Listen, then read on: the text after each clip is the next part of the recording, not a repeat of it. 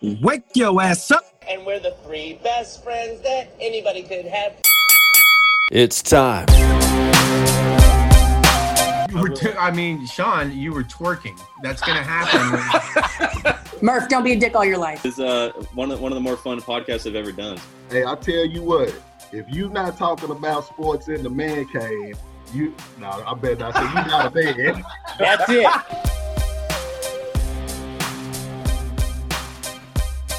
Yeah, that open gets the energy going. Episode 47. And before we even introduce everybody, of course, we've got to give our love to our loyal listeners in Moscow, Russia.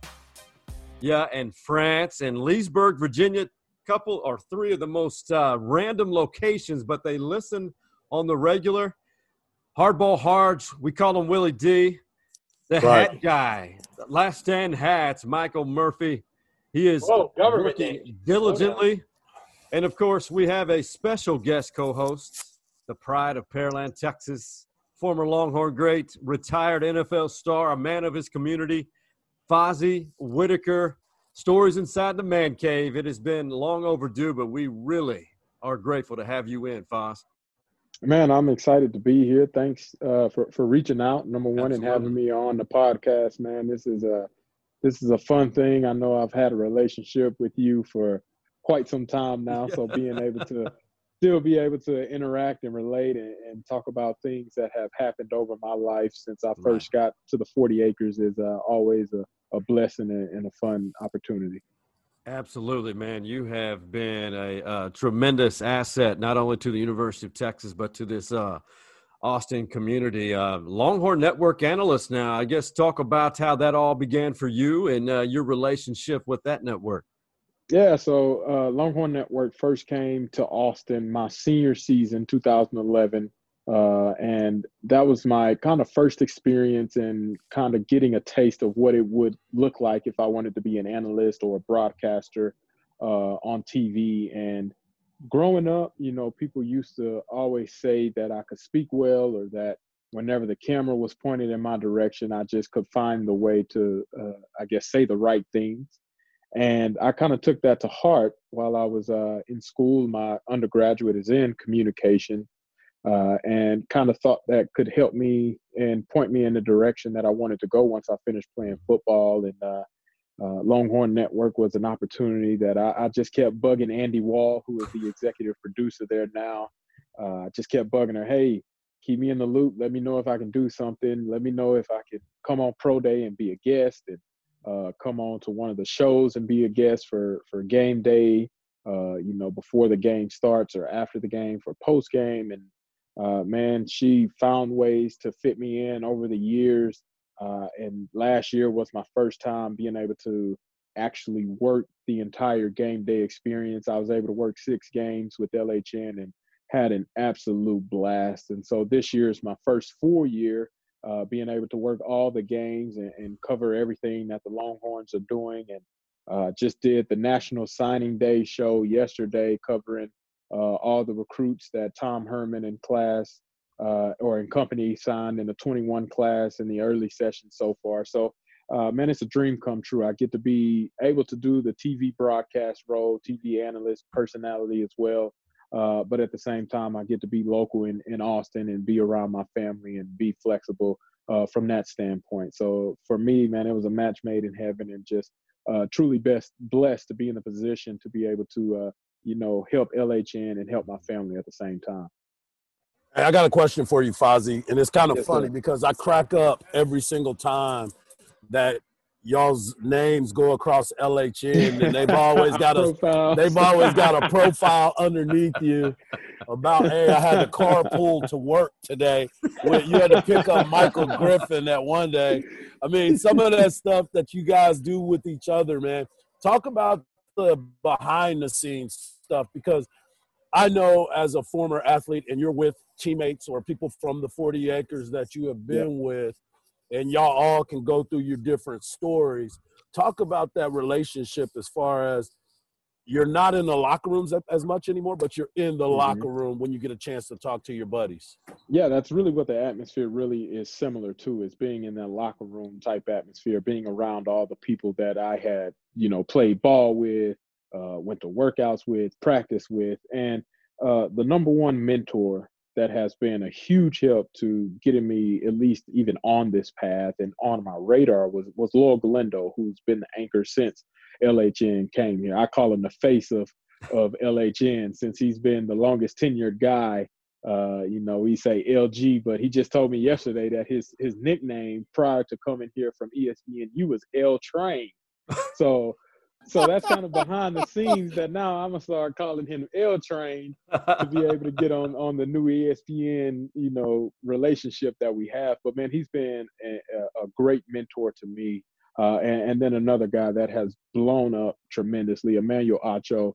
That was a guy whose brain I picked all the time, every single week, man. I'm asking him certain things about, how did you prepare for this segment? What are the things that you did, or whenever you're breaking down film that allowed you to display that accurately on TV where the listeners or the viewers are able to follow with you without getting too complicated in whatever scheme or breakdown that you're doing. And so those two guys really played a huge role in kind of getting me, number one, at LHN, and then number two, feeling comfortable, the more I was in front of the camera. So it is an absolute blast with Griff, though. Griff has a personality that'll make you truly That's my dog, laugh. man. He cracks me no up. question. He will make you laugh no matter what.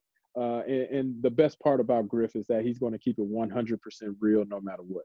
So even though he's a Texas alum, if Texas is not doing well, he will let you know Texas is not doing well in whatever aspect or area that they're feeling. So that's one thing that I truly love about Griff. He doesn't hold back. But, Griff and I were teammates in Carolina. He and I missed 1 year from each other on the 40 acres. But the relationship that I have with the guys that came before me, it's the same way with Ricky Williams, former running back, obviously a Texas legend, NFL legend, a great he is soft-spoken. Everybody knows and talks about, how meek his demeanor is, but it's so cool whenever you see either something or somebody get under his skin, and then you're able to see how he really reacts whenever his emotions get going. And so I get to see all that on LHN, and that's kind of what happens in the locker room, man. You have so many different personalities, so many different people from different backgrounds that comprise an entire team that normally everybody would not have probably been in the same situation together if it wasn't for sports or if it wasn't for LHN or the broadcast where we're covering the Longhorns. So it's truly a fun atmosphere. Probably the best conversations happen off of air, but all the jokes that we say and just talking about one another. But it's truly just, like I said, it's really, really fun to be able to do what we love to do and cover football. All right, so speaking of telling how it is and where the program's at, let's just dive into this recruiting class, right? UT lost some recruits.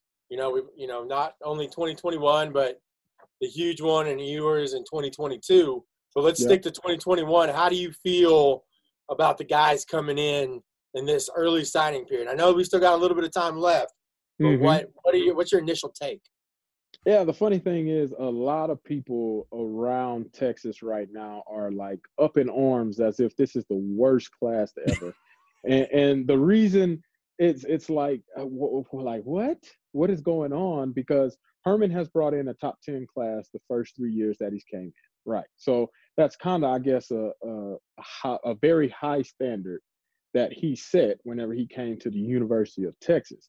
But if a down year means even before signing period is over with, you're at 16, according to the ESPN rankings, I think that's still fairly good given the circumstances around, job security was an issue that was discussed. He even talked about it in his presser about how, CDC came out with the statement to, basically say that he was going to be the coach of the future, but they had to have some conversations with some of the recruits that were committed at that time. And CDC was even offered as somebody that would talk to the recruits and the parents of the recruits. So given the circumstances that you dealt with that around the season, just all the outside noise, and then you look at what the coaches had to go through as a coaching staff from, Yurcich getting hired and not being able to travel around all these schools. There are about 4 or 5 guys that Herman and staff have not even gotten to meet in person.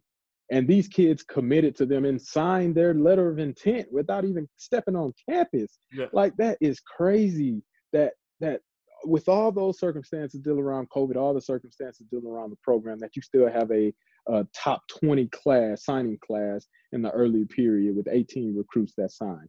Ja'Tavion Sanders, number one, is probably the best player that I've seen live and on film in quite some time.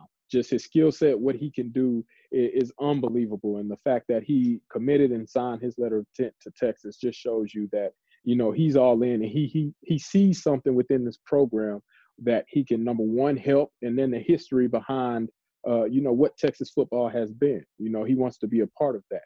And then I look at guys what side of the ball, real quick, do you see Sanders on? I see both.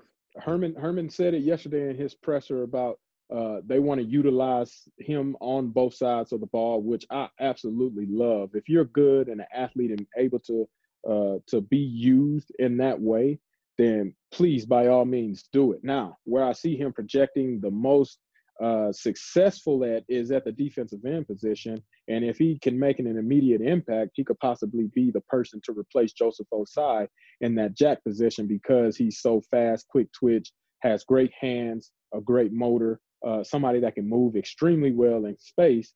But I also see a red zone package with his name on it that allows him to use that same size and athleticism to go get some of those jump balls, like he did in that You Got Moss segment that he had a couple of weeks ago, where he caught the ball on a one-handed snag like he was catching it on my little son Frost. I said it looked like he had a son trying to climb up on his leg while he was catching it. But that's the type of skill set that he possesses, a true, like, just beast on the field. So I would love to see him flourish at that jack position that Joseph Osai had so much success with under Ash this year, but at the same time, utilizing him in the red zone as a true target, because him up against a smaller defensive back, to me, is a mismatch no matter who the defensive back is. So I could see him being utilized that way and very well at both positions.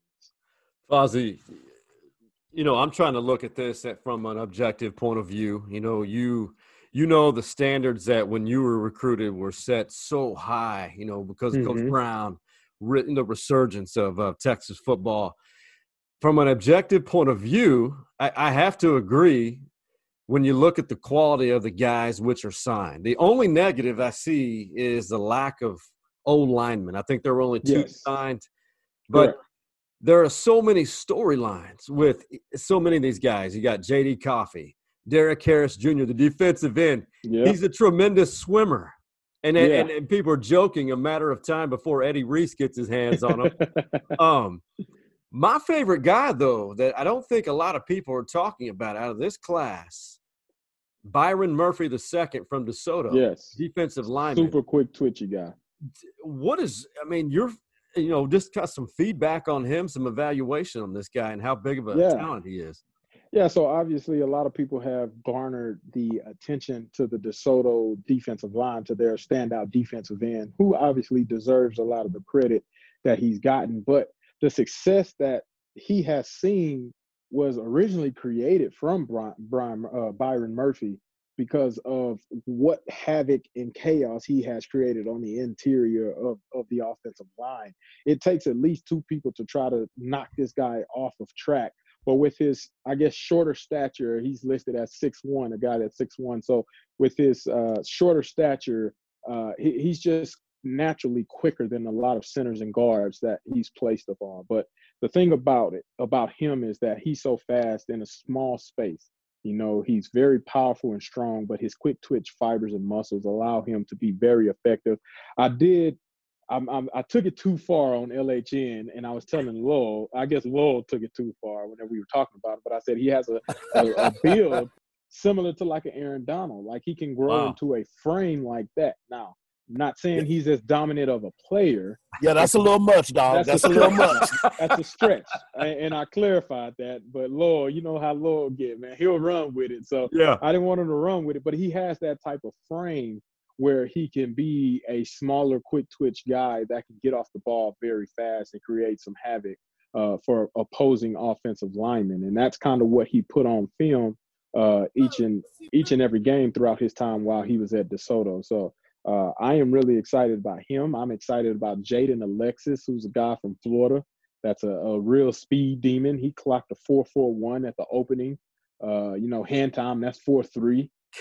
Given that, and just the lack of playmakers that Texas had put on display on the outside of the ball from a speed perspective.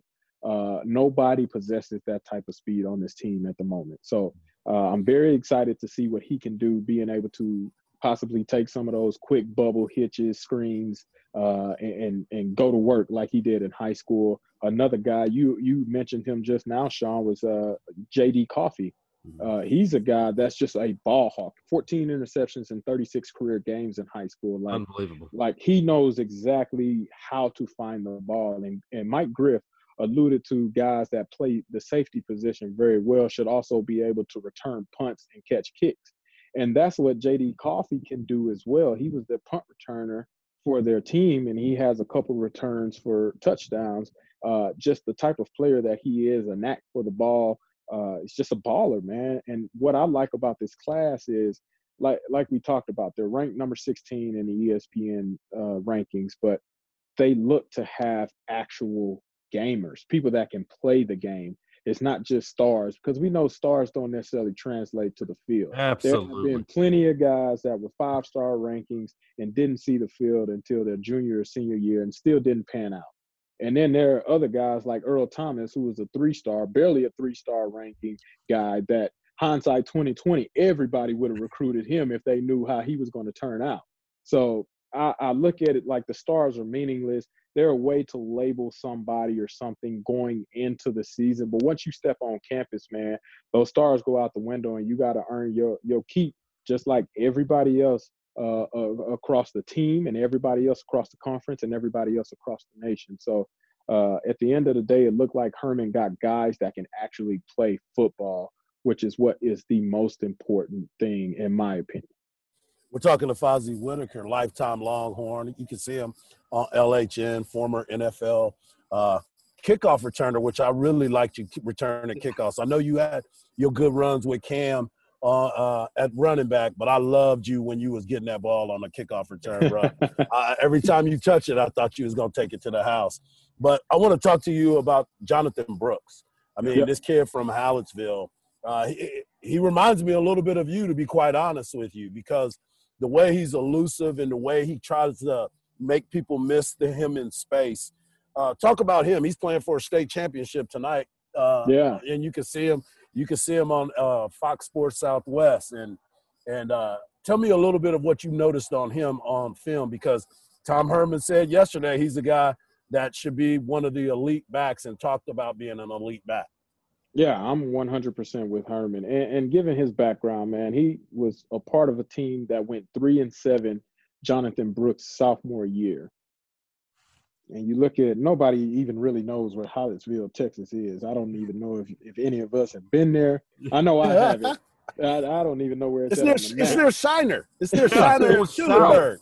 Right. Well, exactly. Where's that at? But I look at it. But this is a guy that literally was 2 years ago, going home after the season was over with, trying to figure out, how do I get this team better? What do I need to do in order to help get this team better in a position where we are successful?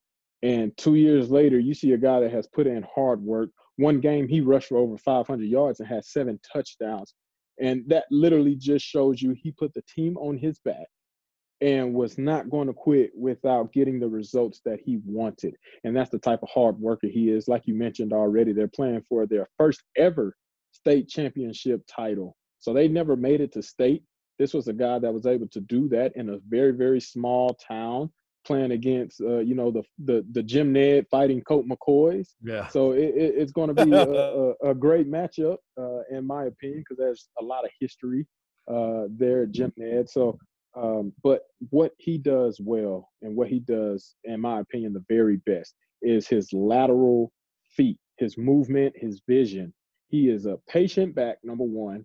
But whenever he sees it, he knows how to use his blockers to his advantage and able to cut right off of those blocks to create separation and give himself an opportunity to get those big gains to allow him to have a 500-yard game. He's very elusive. He's a 6 foot, or he's listed as 6 foot 185, but he almost looks like a taller running back whenever you look at it. But whenever you turn on the film and actually watch him play, he plays like he's 5'10 or 5'9. That's how shifty he is. Nobody gets a clean hit on him. Nobody's able to just like pop him straight up and he goes like right down. That's not his game, a part of his game. Like he's always had an angle on somebody, or he's always taken on somebody, half of their body. He's never getting hit squarely on. And so I look at that and I say, how can that translate at the next level? And I see what Bijan and I see what Roschon have done. They don't get hit square on, They're taking and attacking angles, and then whenever the opportunity presents itself, they can stick their foot in the dirt and be able to get vertical on the drop of a dime. And this is the exact same qualities that, in my opinion, Jonathan Brooks possesses. And not only that, I talk about him rushing for 500 yards and 7 touchdowns in a game, but this guy is a heck of a receiver as well. You turn on the film, they split him out wide. They put him in the slot formation, and they throw it to him out of the backfield, and he catches the ball like it's natural for him. So being able to have that as a pass catcher and a dominant runner, like that just fits in with everything that Tom Herman wants to implement with Yurcich on this offensive side of the ball. So I could see him being a plug-and-play guy that can be a rotational type player in the first year with Bijan and Roschon, right, and getting some valuable snaps this upcoming season. Let's talk about returners, like returning players that are coming back. The rumor is Brennan Eagles is thinking about leaving. That's a possibility. So if you lose him, you still have Moore and Washington, Schuler. Yeah, Whittington, Jake Smith. That's what I was thinking of, Jake Smith. Then you have Amir that everybody's almost kind of like they forgot about, who was having a great camp. Baller, right? So just so you know, Troy O'Meary is my favorite receiver right now. Really? Okay. And he was making waves. Give us details. Before he got hurt. Yeah. Give us details. Well, so looking at him last year, so I got to do National Signing Day last year in February, and Troy O'Meary, out of Houston, the Houston area, nobody has really put out any players from that school that he's from to. It's kind of like just a middle of the road team out in Fort Bend. But this guy, whenever you turned on the tape, you had to see, okay, what school is he at? What is he doing? He is so smooth. I compared him to like how Roy Williams and Lyman Swede was able to line up, have that big frame, move very well. But the thing they did best was locate the football no matter where it was, whenever it was coming to them, and come down with the catch. No matter how hard it was, they could do those things exceptionally well. And whenever I look at Troy O'Meary's film, and then whenever I saw a little bit of training camp in the fall, he was able to do that, and he looked fast. I know he's not a blazer. He's not 4'3" like Jaden Alexis, but his long stride, once he got going, I didn't see too many people catching him.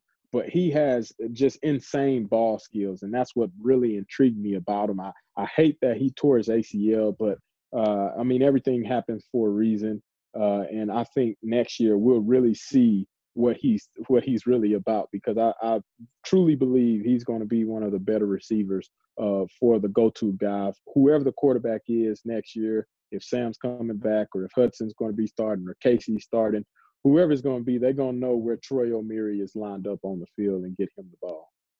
I mean, you kind of just alluded to it, so now we have to talk about it. Sam coming back? Is Sam coming back? I mean, Herman said we're going to miss him, but then all of a sudden we're hearing all this other stuff that now Sam's thinking of coming back. You think he should come back? So here's my take on it. I know Herman said we'll miss him. I know Sam has accepted the invite to the Senior Bowl. Correct. In my opinion, I think Sam should go ahead and head to the NFL.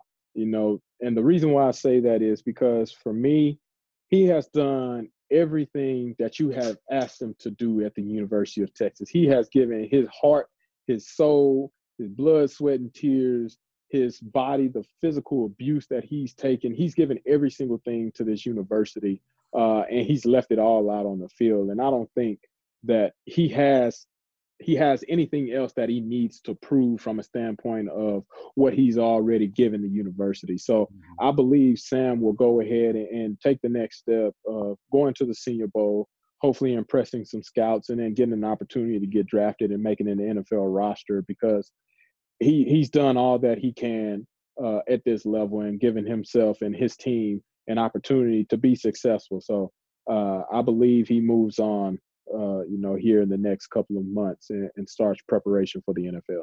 Is it Hudson Card? I'm sorry, guys. I'm asking all the questions. Right? Is it Hudson Card or is it? Hey, everybody wants to know.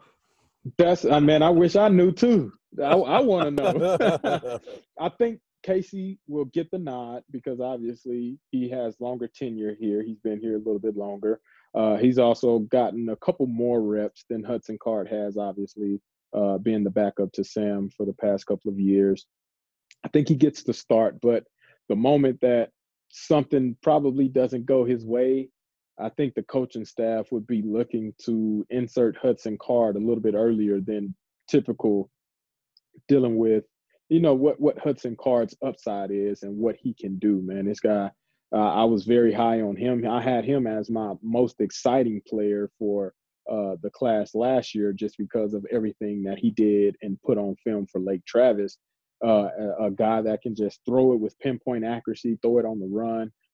A guy that can also run. I think his legs kind of went unnoticed, but he can be a very effective runner if you ask him to be. And I think he kind of fits the mold of what Tom Herman likes at quarterback, the same way that, Mike Yurcich likes at quarterback whenever he was at Oklahoma State, is that type of dual threat guy that can force the issue on the edge of the ball, on the edge of the perimeter if he needs to get flushed out of the pocket. So Hudson Card checks all those boxes and then able to throw a beautiful deep ball, which kind of we haven't really seen in the past few years. And so it would be nice to add that element if he can have that accuracy and hone in on it. But Casey Thompson, in my opinion, gets the nod to begin with, and then Hudson Card is going to have to show that he's that much better to be able to win over the starting job.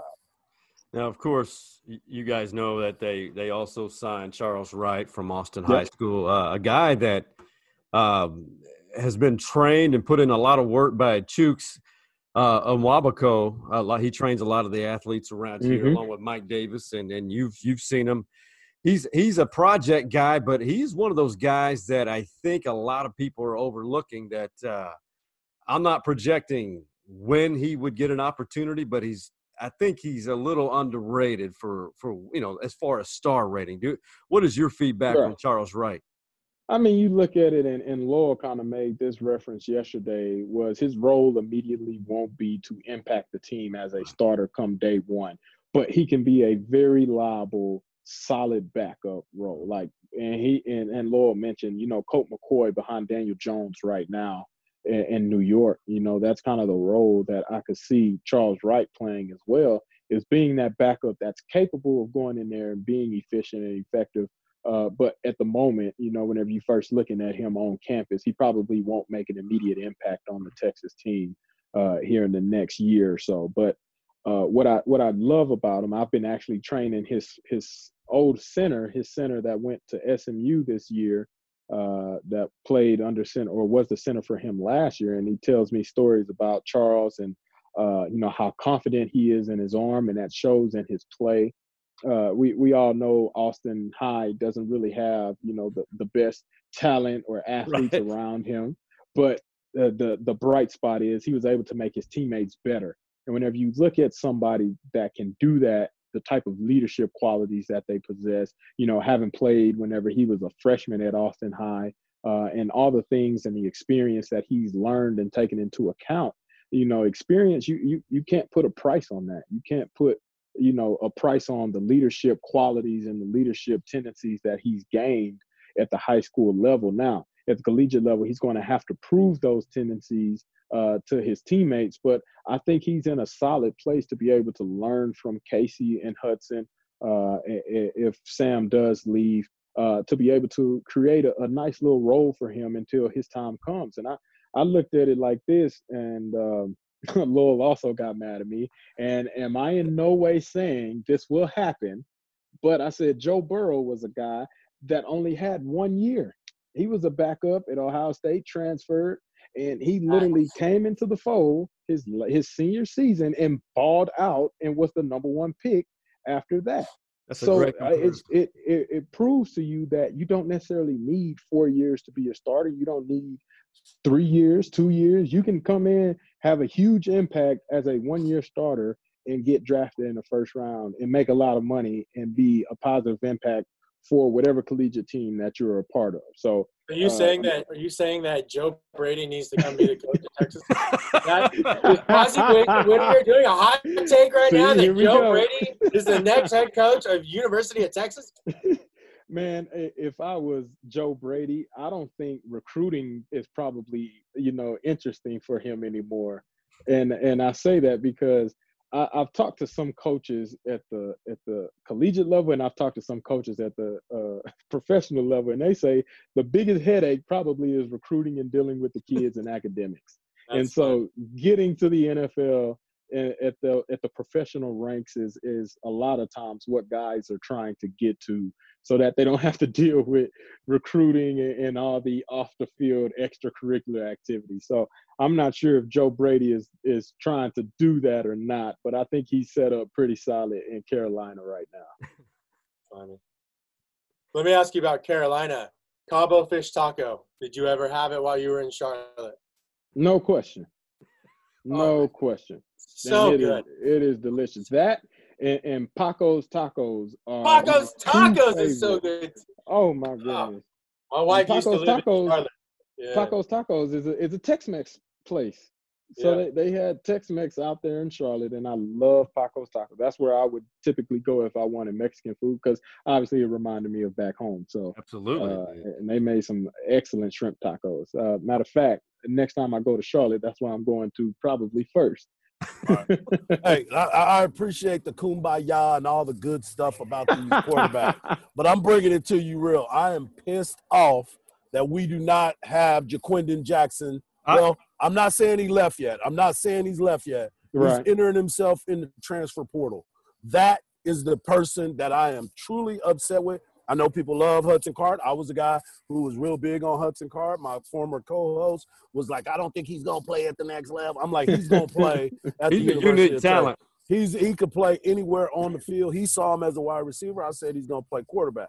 But Ja'Quinden Jackson entering the transfer portal is something that is driving me nuts, Fozzie. Mm-hmm. And the reason why it's driving me nuts is because that is a transcendent type of player. And I know he's coming off of an ACL. You can speak to your ACL problems, and you came back and you busted your tail, and you came back and brought it. And I think this kid is a dog. I think he is somebody you were around Vince Young. You know what he brought to it. Right. He wasn't that people criticize his throwing style. People criticize this. People criticize that.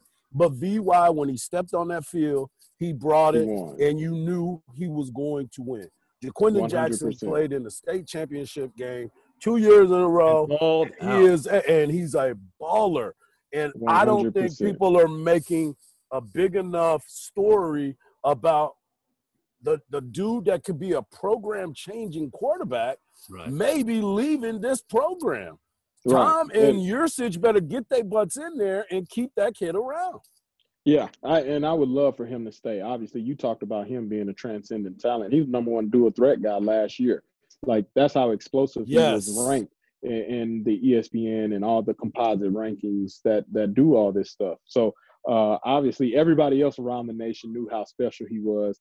Tom Herman and his staff knew how special he is, which is why they recruited him and was able to get him to sign and commit there. And the biggest thing, man, it's tough whenever you play quarterback, though, because if you have two guys ahead of you, especially if they're going to give the job to Hudson Card, even before they've even had a chance to battle it out, that just puts you behind the hole. And that's something that, as a third string guy, you don't want that label, because typically you probably won't get a chance. Now, from the personal perspective of Ja'Quinden Jackson, if he does not get the opportunity to play at University of Texas, or at least try to get a starting role, I applaud him for entering the transfer portal, because it will give him the opportunity to be able to go make a living in the future. Like, he may be transcendent, and if he can't do it at Texas, then I hope he does it somewhere else. And obviously the transfer rules are going to affect that here in the next couple of weeks, allowing guys to be able to play and be eligible immediately. But I very, very much hope that Texas is able to find a way to keep him on campus, because this is a guy that can provide value and benefit in places that no other player on this Texas roster can provide. So I'm 100% with you, is he can be a guy that can take this team to new heights if he has the opportunity. Like I said, if he doesn't, then I understand the reasoning behind transferring, because he got to eat too. And if he can get an opportunity to go start somewhere else, then hey, be all for it and go take every opportunity and every moment that you can and live the best to the fullest of your abilities. That's the homer in me, dog. Well, no, I think anybody who's a college football purist, a fan of college football, and has, since we're deeply rooted, embedded in this culture, the Texas Longhorn culture, anybody who doesn't know what Hards or any of us are talking about, just YouTube Ja'Quinden Jackson, Duncanville. That's all you got to do, and see what type of talent. I mean, the guy can play linebacker. He can play that wide receiver, running back, jack. He can play anything. Yeah, he can play all over the field. Horrible. Let's not forget they were trying to change Vince Young's position too. Let's not forget that. That is very true. That's very true. It's Fozzie, we're going to take a quick break, but as we're trying to, the last 3 or 4 episodes, we're spewing the vitriol, so to speak, of the unknown of the program, the direction. But since it's the holidays, we're 1 week out. I've got a special question we do for you on the other side of this break, and it involves you singing. And something in the past here. On the other side of this break, we'll get to know the Fozzie Whitaker a little bit more as we count down to Christmas. And speaking of Christmas, Last Stand has 12 days of Christmas. Mike Murphy doing very well. Beautiful hats, need I say. We'll return on the other side of this break. Great shameless plug there, guys. Thank you so much.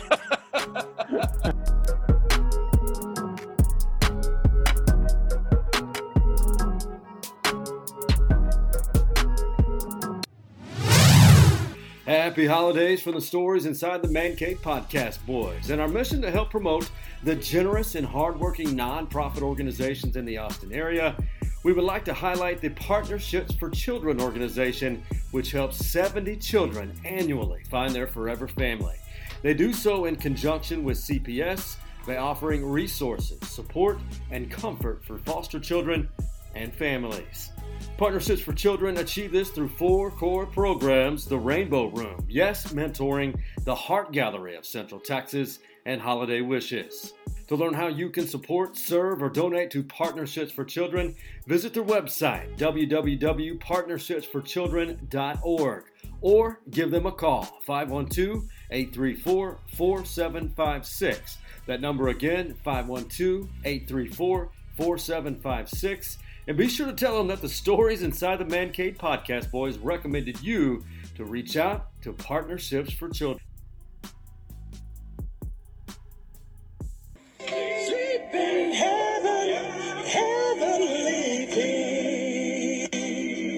Merry Christmas. That voice you hear, I think, was about 4 or 5 years ago when the Fozzie Whitaker was with the Carolina Panthers. I think it was 3 days before Christmas, and the Panthers had a Christmas Eve game, I think. And little did we know, Fozzie Whitaker has some pipes on him singing Christmas carols. And here he is. Fozzie, can you belt out maybe a verse of your favorite Christmas song by any chance? Sean, This is I done great. reached a point in my life right now where I got to get paid to perform. So there got to Check be is in the mail, baby. some incentive or some Hey, motivation. would a hat for me to work? perform. Would a hat work? A Last Stand hat, will Dude, that we work? get you a Last Stand hat, Fozzie. Maybe just like, why don't you just pull out a little drummer boy for us? Here's an interesting side story though to that, and it was actually revolving around this time. My senior year, after I tore my ACL, we ended up going to the Holiday Bowl out in San Diego. We played against University of Cal, and that was during. I think we played on the 27th, maybe either 27th or 28th. And obviously, we're out in California for bowl preparation and all the festivities and activities that we typically do whenever you go to a bowl game. That I'm sad the kids won't be able to do this year because Corona, but it's a fun experience. So we are out there. We have a team dinner on Christmas Day to celebrate, the holiday, given the fact that we don't have our family with us. We're with our extended family of our football team, and so the running backs. We all created our own little sound. We had our own branding. It was comprised of obviously myself as a running back, Cody Johnson, Malcolm Brown, DJ Monroe, Joe Bergeron, Jeremy Hills, Alex De La Torre, who else? Aaron Smith, Jamison Berryhill. We were all, as a running back unit, were going to perform for all our teammates, our coaches, the coaches' wives, and everybody else on the staff that was there in our hotel banquet area where we were having our team dinner. And so we performed Silent Night by the Temptations. Beautiful. in front of the That's my jam, dog. entire crowd. Did you lip sync or did you actually sing? Oh, we were actually singing. I was hitting all the high notes.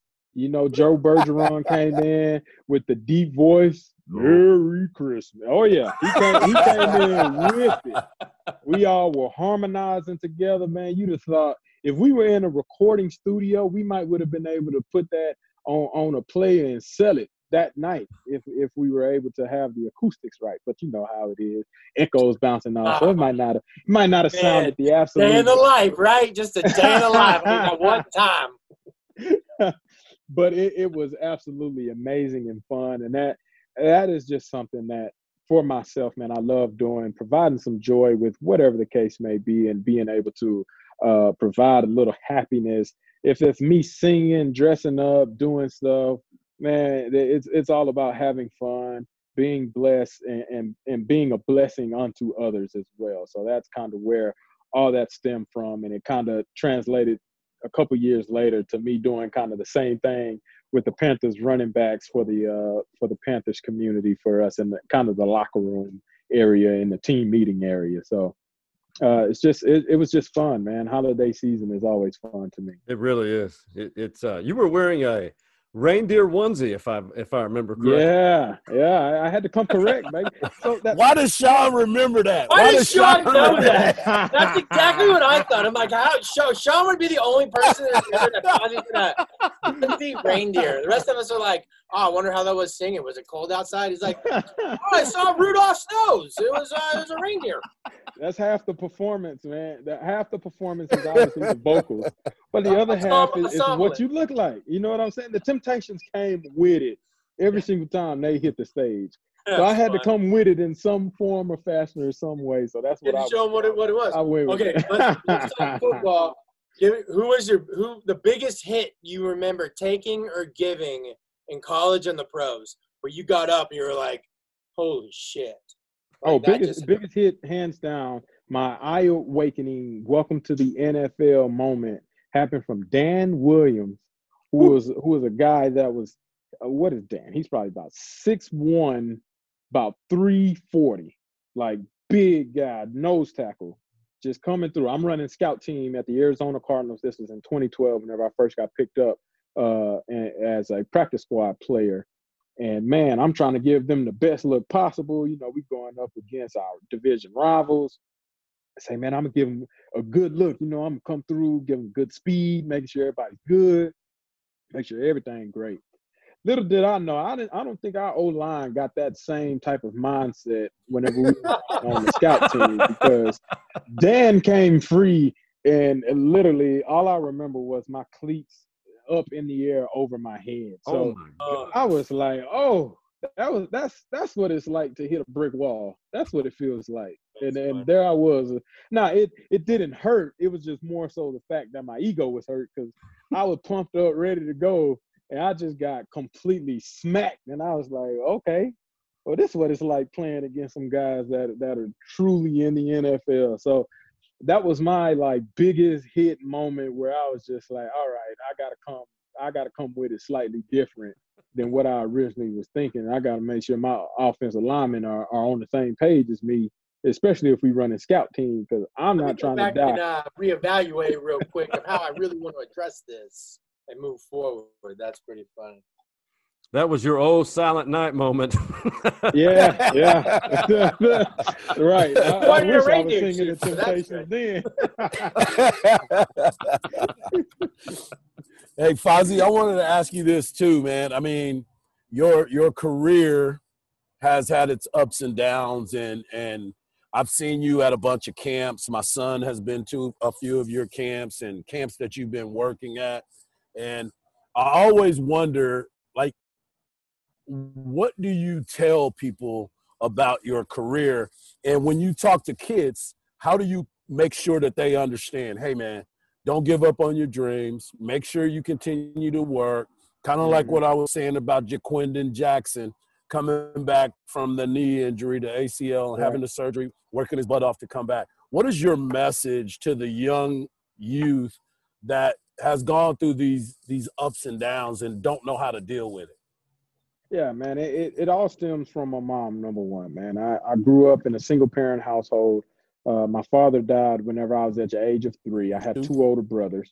It's kind of well documented, but my mom is probably the strongest pillar in my life for getting me to the point that I'm at now, because without her and the way that she sacrificed for me and my 2 older brothers by herself, you can't, repay that. You can't replicate that. I wouldn't ever be able to pay that off because that's what she meant to me, and that's what we meant to her. But the number one thing that she always said, and obviously I respect my mother a ton, is if I'm gonna do something, make sure I do it 100%. Yes. I want to give great effort every single time I touch whatever it is. If I'm going to be in the band playing the tuba, like it mentions on my Longhorn Network profile, I want to be the best tuba player that I could ever be. If I'm going to play football, I want to be the best running back, football player, kick returner that I can be. Now, what does it mean to be the best? What do you have to do in order to be the best? Well, number one, it starts with hard work. And that's where everything predicates off of my lifestyle. Everything is predicated off of working hard. There are no shortcuts in life. You hear that as a cliche phrase that's listed across movies and across what other people just mentioned out. But it's the truth in my experiences, in my opinion, is that if you put in the hard work, good things will happen. You will benefit from what you put in. You reap what you sow. If you put in the hard work, you give yourself an opportunity to, number one, be prepared for whatever opportunity presents itself. You're already going to be ready for it. And then number two, other people are going to notice, and you may start picking up their level of intensity about how they view a situation. So I talked about Charles Wright bringing his teammates up with him, making them better. That's what you want to see in a leader. Somebody that's fearless, somebody that works hard, but at the same time, they're going to bring people with him because they believe in what he's doing. And what he's doing is so infectious that other people want to do it as well. And so that's where my mindset has always gone. If I'm going to do something, I'm going to do it 100% so I can be the best at it.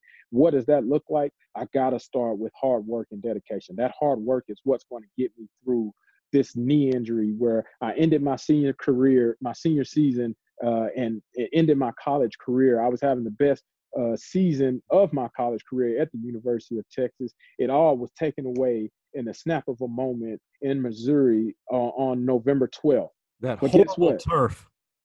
But guess what? If I didn't have that knee injury, who's to say that I would have went to the NFL? Who's to say I wouldn't be in the position right now, even talking to you guys, and reach the level of status that I have reached in the Austin area, being a Longhorn Network analyst, opening up my own franchise, Burn Boot Camp right here in Cedar Park in the next couple of months, being able to be a mentor to a lot of these kids, starting my own nonprofit where I do camps and help out with kids in need, and just being a mentor to all these kids in the community.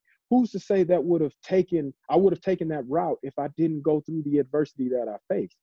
And if I didn't go through that adversity and I didn't put in the hard work after I got injured, and I didn't take rehab seriously, and if I didn't reach each level that I wanted to obtain, every goal that I set in the rehab process, who's to say that now I'm not a stronger person than what I was before I even had that injury? Now I feel like if I could overcome a major knee surgery that ended my college career, man, I could overcome anything. That's just what I believe in my mind. And like I said, it all started and goes back with, number one, if I'm going to do it, I got to do it 100%. And if I want to be the best, then I have to put in the work, and everything else will flow from that. My faith is huge in guiding me in that principle as well, because nothing would be possible without God, in my opinion. And that's who drives me. And that's how I have reached the level of where I am now. And I still feel like I may only be scratching the surface, because only God knows, where he wants to take me next. So that's kind of the message that I typically give to people, just in a probably shorter version, but for the kids, sure, I expand on it. For adults, they get the shorter version. The kids, they get the fully expanded version, so that they can understand truly what it means and what it takes to get to the next level. Like, you don't just show up half running through drills or half working out in the weight room and then try to go on the field and act like you just gonna be the next Vince Young. That just does not happen. You got to put in that work. And then even if you can hide it in high school and get recruited to a top college, it's not going to work once you get to college and trying to get to the NFL. So it's only going to take you so far before you have to take responsibility and ownership of what you're trying to put out on paper as your resume. Already. That's good stuff. Man, that positivity, that's what everyone, between the smile, the cerebral side of Fozzie Whitaker, and the entrepreneurial spirit of you. I mean, it's almost like people go to you for spiritual positivity. Having said that, I mean, you have got your hands dipped into quite a few things, from nonprofits. We're recording this on a Thursday.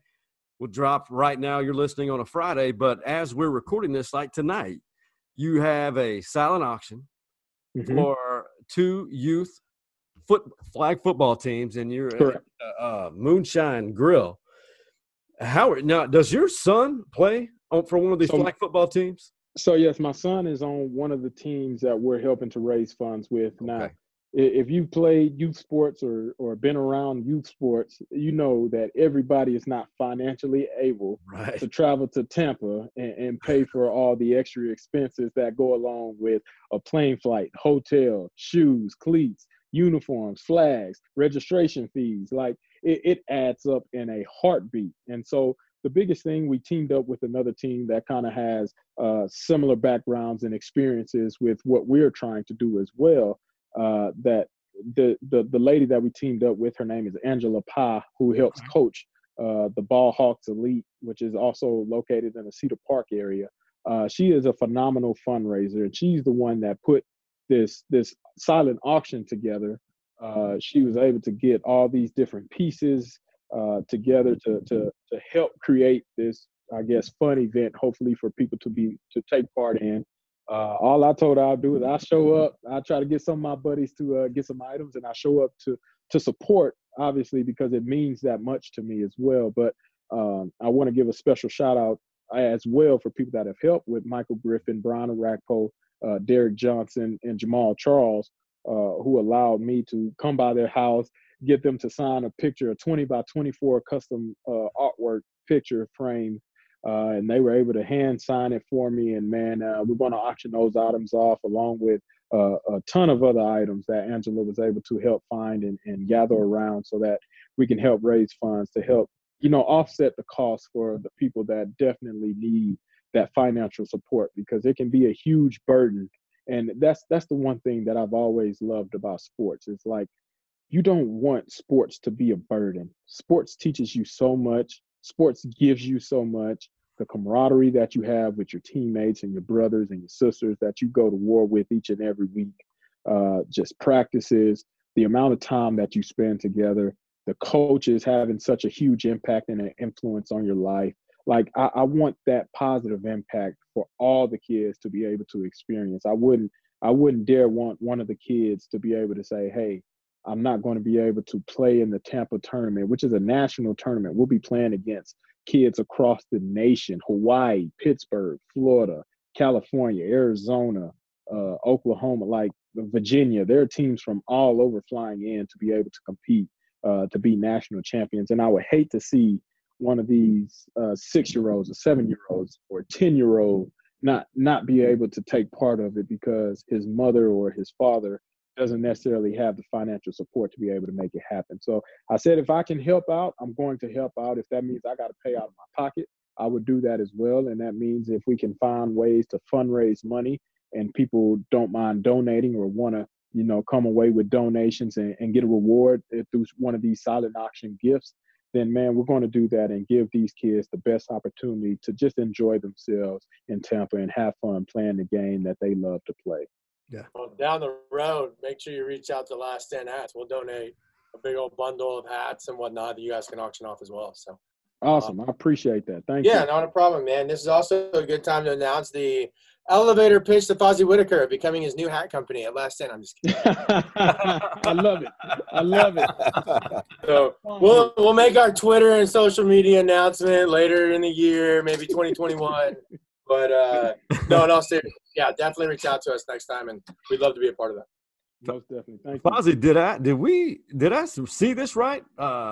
You were shooting an Old Spice deodorant commercial? No, so it wasn't for Old Spice per se. I'm not that big time yet. I guess my Temptation videos hasn't hit them yet. So maybe we can circulate that a little bit more, so maybe they can come through and sign me up. But so there's a new soap company called Source Soap. Okay. And it's actually made by a former athlete who created this soap. It's actually really cool. It's infused with menthol and all natural ingredients, but it's in the shape like Newports. I thought the same thing. I'm like, I used to smoke Newports too. He knows Newport. He had a Newport in his day. He's like, yeah, it's got that menthol, got that hard hit. Not like Newports, like Virginia Slim, like NXTs where you can crush it. It's like a Camel Crush. If y'all ever use, like, it's like a eucalyptus type thing. Right. If you put like that, I got you. That mint on your body, it gives you that tingling sensation, that cooling sensation. So that's what it's used for. But the Source Soap is actually a really cool product. It's shaped like a tool, like a soft tissue tool. And you actually scrub it and dig it into your body as if it was a tool. So you get clean, but at the same time, it gives you a little soft tissue massage. But that's a sponsorship through former Texas linebacker Jeff McCulloch, who is now working on his own channel and show production that he's taken a part of that I'm being able to help out with.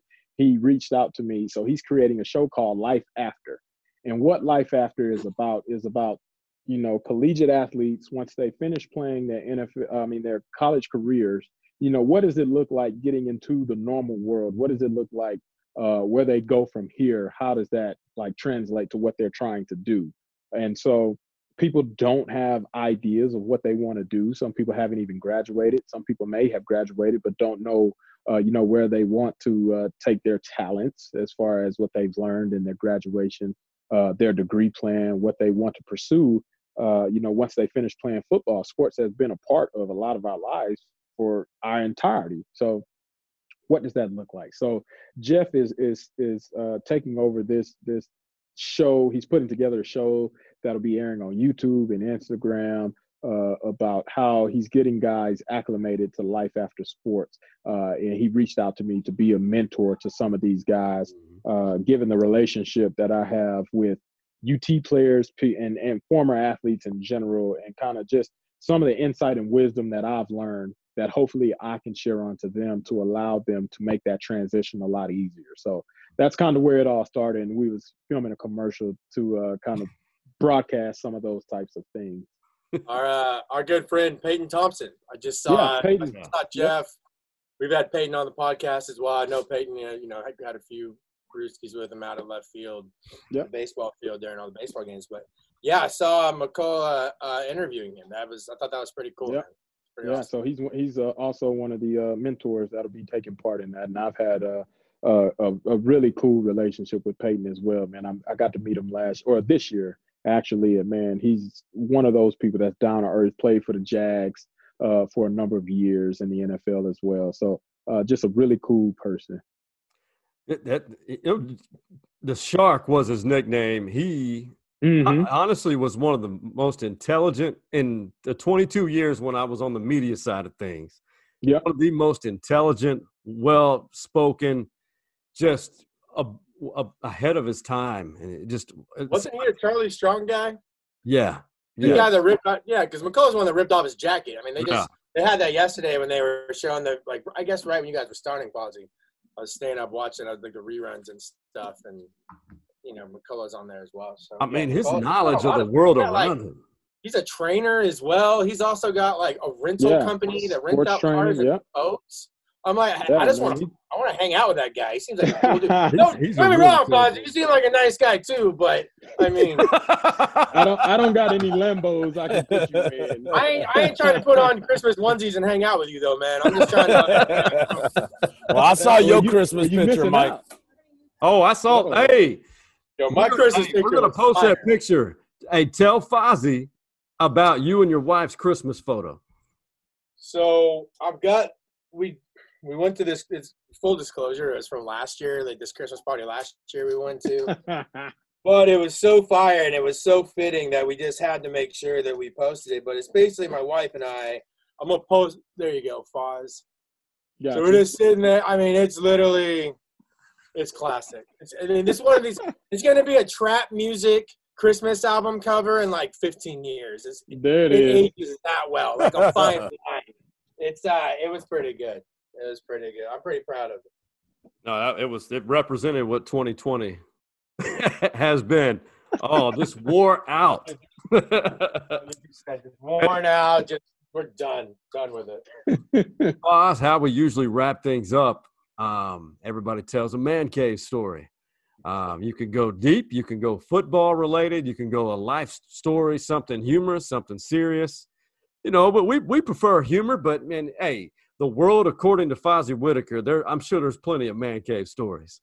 Man, there are a ton of man cave stories for sure, especially in the locker room whenever I was with the Panthers, man. One of the funniest things, I gotta put my dog on blast, but we used to go in training camp, and training camp in Carolina was in Spartanburg, South Carolina at Wofford College. Right. And we would go out there and we would rent these golf carts so that we wouldn't have to walk around the entire campus whenever we were going from meetings and to practice and then back to the dorms, which was kind of located on the other side of campus. And so one day the running backs, we're all driving around, and one of the guys was trying to take a curve too fast and started turning it. And if you know anything about a golf cart, they can tip over quite easily.